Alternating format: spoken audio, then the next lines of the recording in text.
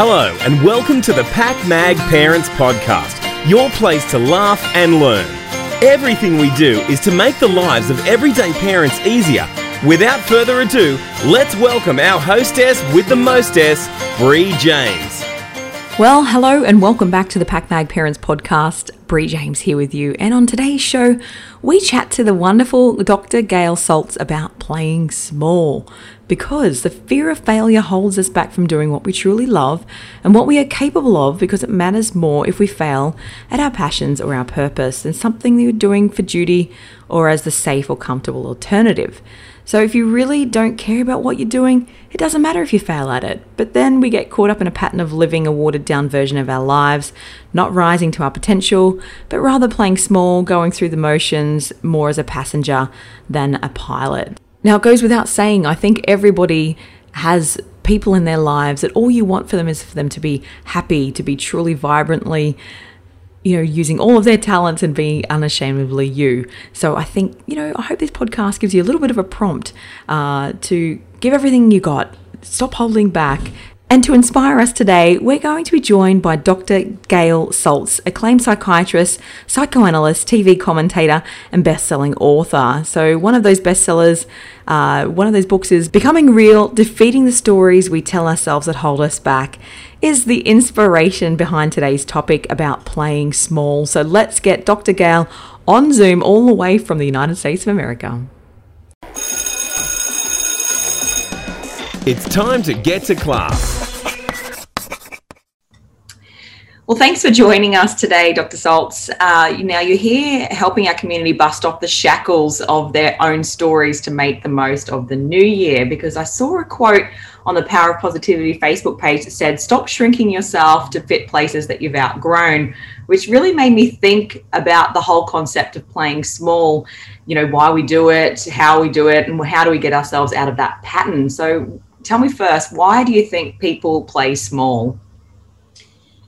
I think that there's a comfort in repeating what you know, and that there's an uncertainty in attempting to, either from within or facing outward, to do something different, to break out of a pattern.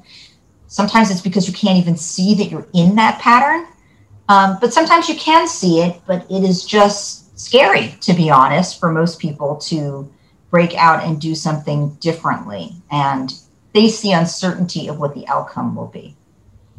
Because in your best-selling book, Becoming Real, Defeating the Stories We Tell Ourselves That Hold Us Back, you talk about those stories. Because what kind of stories do we tell ourselves? Well, they range, obviously, from person to person.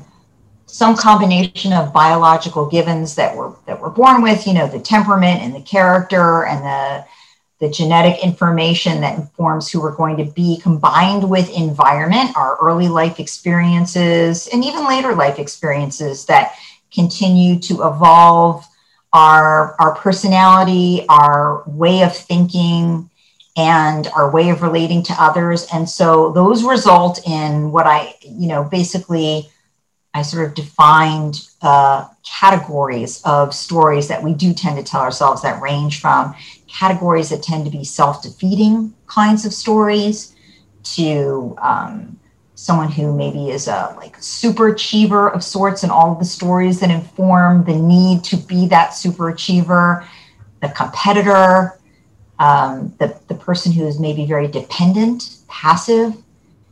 And so the stories can be incredibly varied and very individual, but they do tend to follow sort of a category, let's say, and it can be hard, but very possible for the person to put together what bucket, if you will, they fit in, because all of their stories have a theme. And what do I mean by stories? Like that thought that you have, that you keep saying, for example, why you might be picking the wrong person in your life to befriend or to be romantically involved with, that it tends to go the same way, it tends to go down the same path. And if you were able to be introspective about what's going on in your mind during that process, you would find a story like, well, I have to go for that person because that's probably the best I can do. Or, only that kind of person will even tolerate me. Or I have to go for that person because that person's here now and I have to have someone because it's too scary to be on my own. I mean, I could go on like infinitum, but the point being that you do tend to have a tape of what you're telling yourself that's driving a lot of behavior. So what do we do if we have, these stories going on in our minds that we know are destructive, and it's often leading to that unfulfillment in life? How can we break those patterns and take control of our lives and, redirect our course, I guess? Because we all have things, it could be about a job, it could be about a relationship, it could be about future success. Like there's so many things, so many stories that we tell ourselves. Exactly. Well, the first and the hardest part is really awareness and, the ability for self-observation and a willingness to investigate internally, sort of self-analyze, and even when it's sometimes painful, and sometimes it is. And how do you do that? So maybe you allow yourself to know that, let's say there's something, usually it's easiest to pick something that's not working for you. And, what are the thoughts around that issue that you tend to have that are repetitive? And then you want to kind of, once you're aware of what that storyline might be, or that thing you kind of keep repeating to yourself, and you have to question, where did that come from? What does that mean? Where did I get that idea? And that is sort of again, in the world of self-analysis, and I'll go to at some point, not self-analysis, but in the world of attempting this yourself, it is letting yourself have the space and time to sort of sit quietly with that thought and what's called free associate. Where your thoughts lead you, what does it remind you of? What might have come before, earlier, that it reminds you of, or even in the present day. It's sort of your mental investigation, if you will, as to where some of the origins of that story. And then questioning that. Does it really still fit for you? Are the things that you based that story on accurate, current? Are you that same person? Are you somewhat of a different person? Were some of those earlier stories perhaps something that, in an earlier time maybe was the best you could do, or it made sense to you, but maybe now you want to question? And as you question, you move toward basically a rewriting of that story. Sometimes it's even a very conscious, I'm going to take this story and rewrite the ending differently.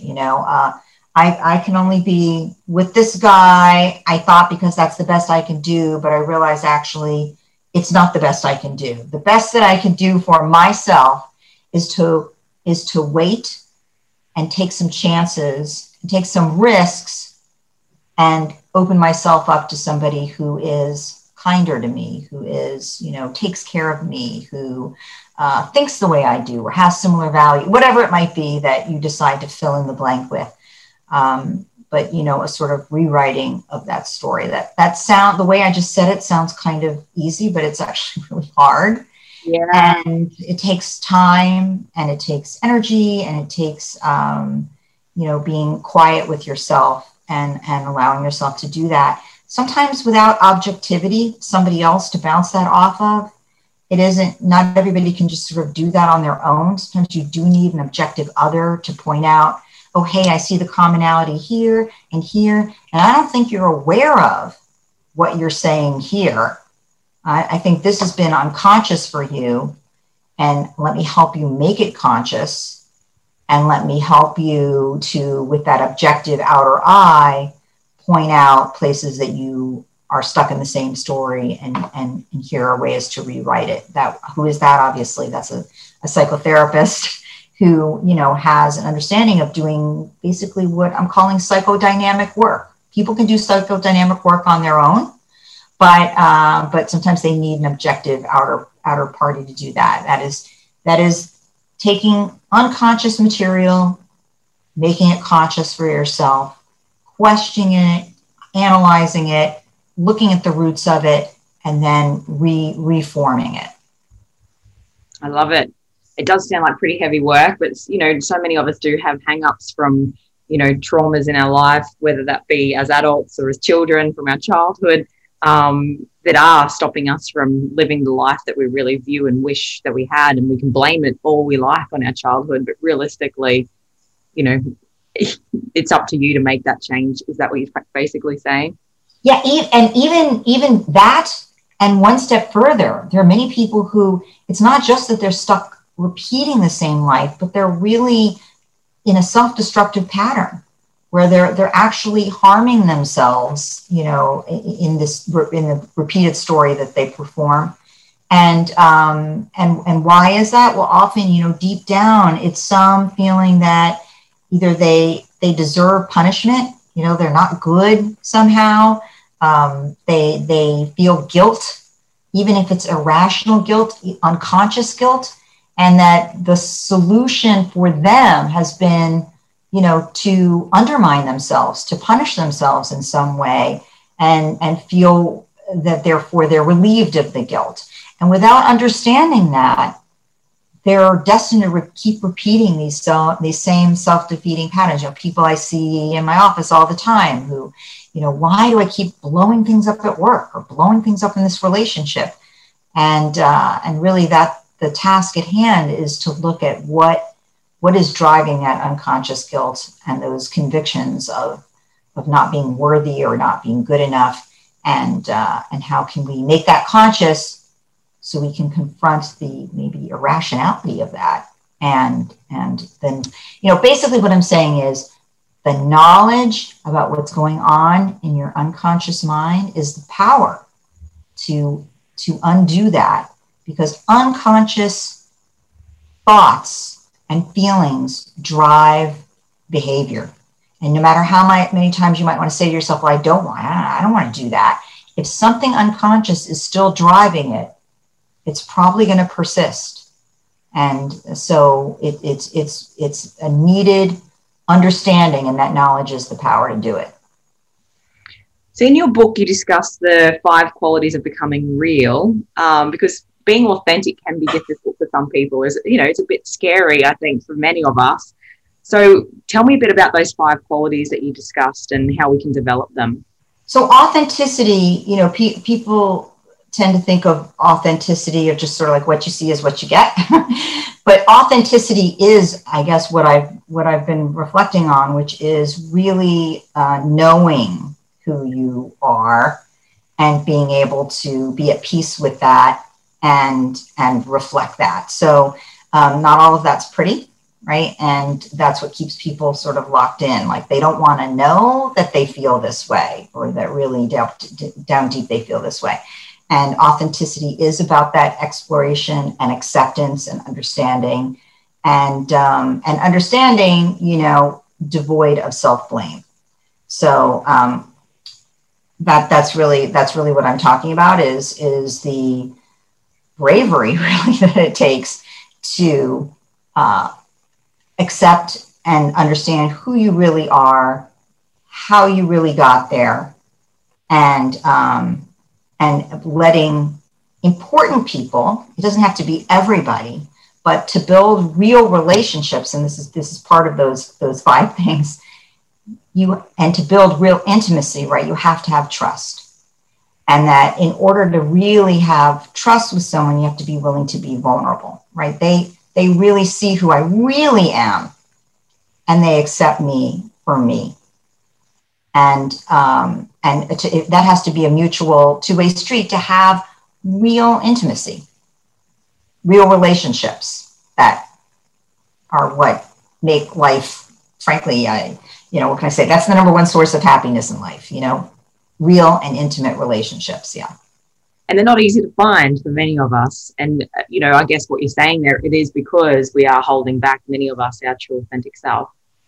Yeah, it's scary to be vulnerable, right? And well, it's not possible to be really vulnerable and therefore have that mutual trust if you don't actually know who you are.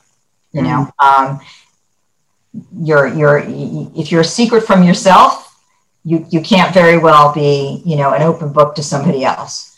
But if you do know those things about yourself, then, when you keep them a secret from others, there's always that wall, and there's always that feeling like, well, they love me, but they don't really know me, right? I mean, they love the person that I projected.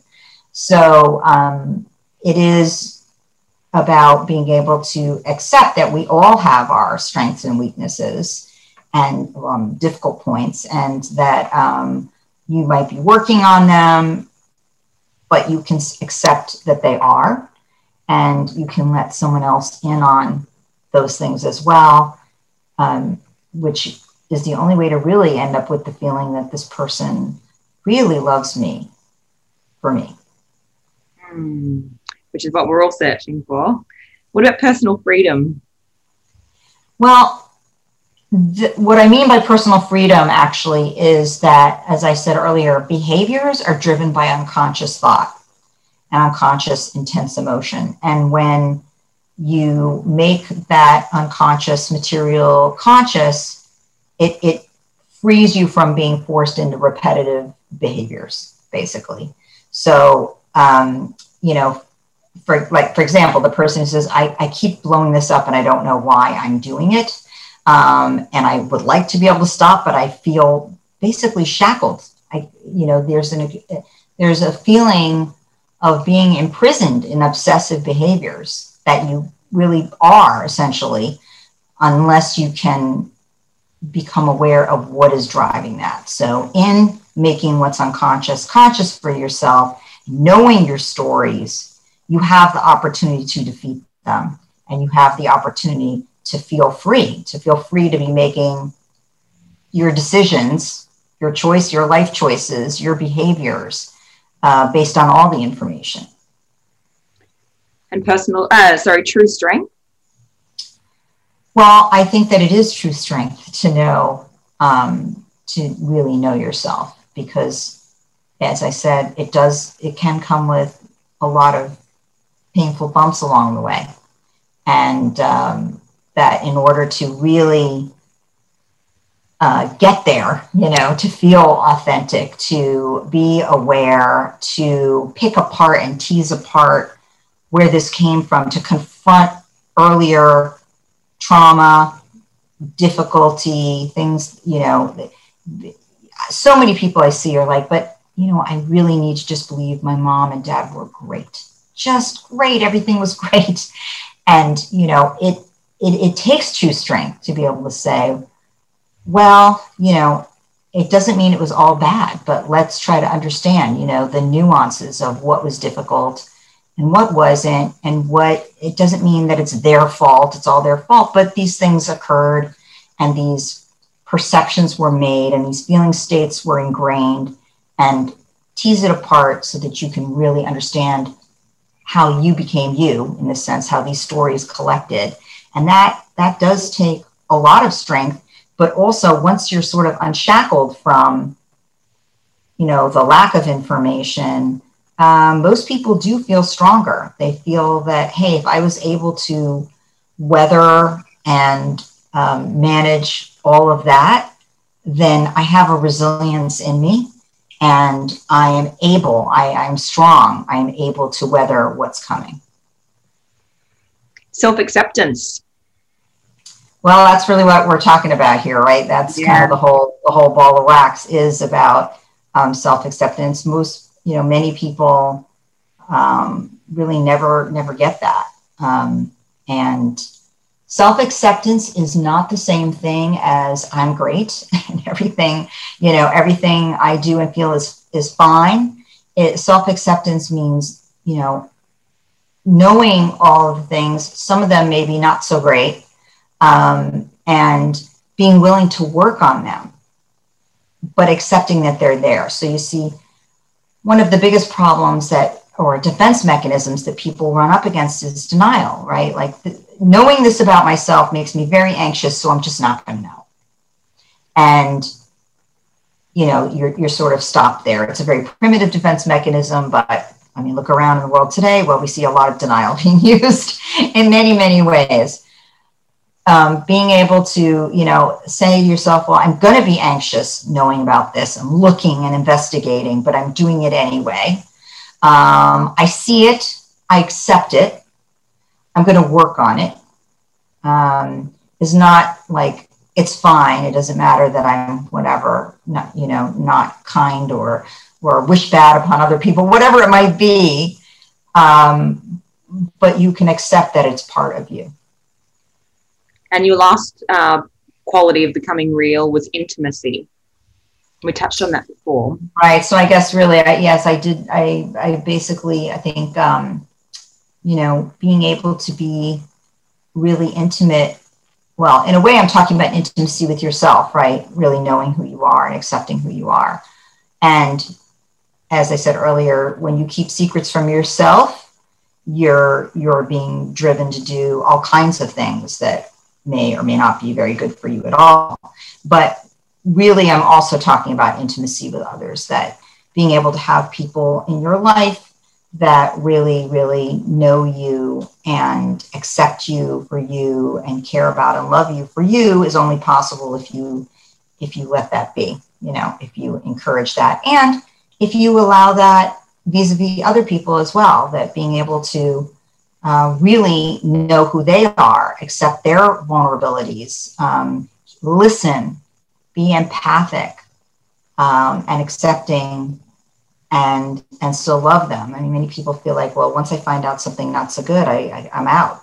And so it has to be a two-way street.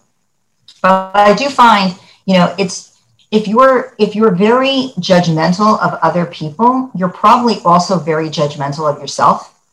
So in addition to the fact that it's not great to be super judgmental of other people, I usually start with oneself, because that's usually the nidus, that's the glue of like, how can, if you can't be self-compassionate and accepting of you, and you're constantly having a running judgment, chances are it's pretty hard to get rid of the thoughts about other people as well. So those kind of often come together. Really, really great insight there. Now, my last question, well, two actually. It's so easy to be a cheerleader and supporter of our family and friends, but we're often our worst enemy. Why is that, and how can we change it? Well, to be masochistic is to be human. There are certain drives that are normal human drives, and some people have more of them than others. So some sadism, some masochism, people don't like to think about it because it doesn't sound very attractive, but everybody has some of both of those things, and they're the flip side of the same coin. But some people do have more of one or the other or both. And, it has obviously to do with early experience for sure, but it may also, some people are biologically, have more drive, have more aggression. It may have grown up in a family where that wasn't considered a very nice thing, or, they had some experience where they felt like that was a problem, and they may handle it by erring toward more masochism. Or they may simply, biologically have been more wired for that. But it is not, everybody has some. And the question is, how much do you have? And how much is it getting in your way? So it's one thing to have, for example, sexual fantasy that runs toward the sadomasochistic, completely normal, very common, used in the service of your own sexual satisfaction. I say, great, whatever it is. But when it becomes, I'm in my way all the time. I'm blowing myself up. I'm being generally self-defeating. Then we say, if that's really interfering with life, that's pathology, and you need to look at what that is, and what experiences happened early that may have shaped that, and try to undo it. My last question is, if you had one piece of advice today, or, what you wanted, one message for our audience today, what would you want it to be? Wow. Well, today is a difficult day. I'm going to say this. I mean, all around the world, it is such a difficult time filled with so much uncertainty. I think like uncertainty is just the name of the game in terms of health and well-being and economically, politically. And so people are highly stressed right now. I think that the most important thing for people, generally speaking, is how do they grapple with uncertainty? Because we can't get rid of it. There is not a fix. So the fix is really an internal one. How can you live or coexist with uncertainty? And I would say for the most part, for people, that's going to be working on building skills that lead to resilience. And, you know, if you could have one thing in life, you would pick resilience, right? Because there's always going to be, life will throw curveballs at you. And it's really how you manage those curveballs that determine a lot of how your life turns out and how you feel in it. So I would say I would be advising people to think about how many coping tools do they have in their toolbox and how many more can they add to deal with the ongoing, you know, uncertain times, which, you know, some of those might be behavioral, you know, pace deep breathing and meditation and aerobic exercise. Some of those might be, as we're talking about today, more thought-based, more investigational, more about knowing yourself and accepting yourself and questioning patterns that aren't working for you. Some are about working on meaning. What means the most to you in life, and is that the way you're living your life? Most people don't really question or think about that, but that builds resilience and thinking about meaningfulness. Turning outward, that has to do with expressions of gratitude and helping others, contributing to society, which has a lot to do with feeling gratified in life. So building those tools, creating more tools in the toolbox. Well, thank you so much for your amazing insights today, Dr. Saltz. Great to have you back on the show. Thank you so much for everything that you've said today. So many nuggets of gold for everyone listening. Well, thank you so much for having me. I really appreciate it. And thanks to your audience for obviously being people on the path looking to seeking the knowledge. If you're loving the Pack Mag Parenting Podcast, then you'll love our other channels. Follow Pack Mag on Facebook, Instagram, YouTube, and Pinterest. It's a wrap. What did we learn on today's show? All right, number one, we tend to play small as there's comfort in repeating what we know because it's scary for most people to break out of a pattern and do something differently. Seeing the uncertainty of that outcome, you know, gives us a bit of fear. So that's why many of us stay in that pattern of repeating what we know. Now, we can break these patterns by becoming aware of them. So we've got to question ourselves on something that's not working for us and, you know, figure out what those repetitive thoughts are around the issue.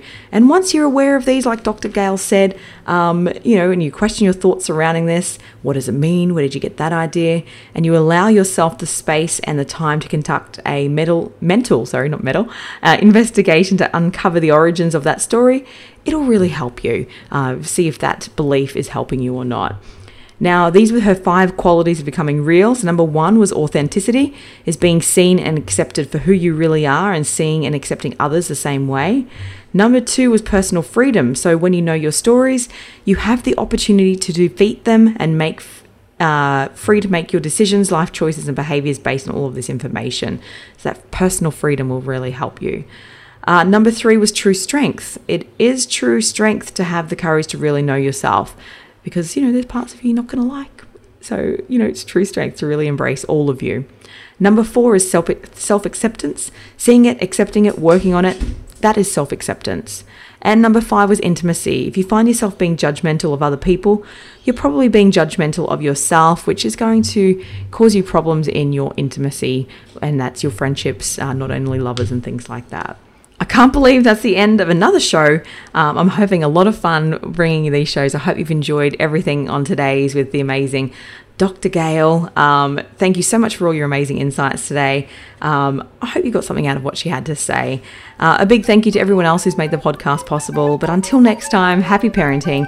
And don't forget to tell everyone you heard it on Pack Mag. Thanks for listening to today's show. If you want to be an expert guest, or you've got a weird, wacky, or wonderful product to share, don't be shy.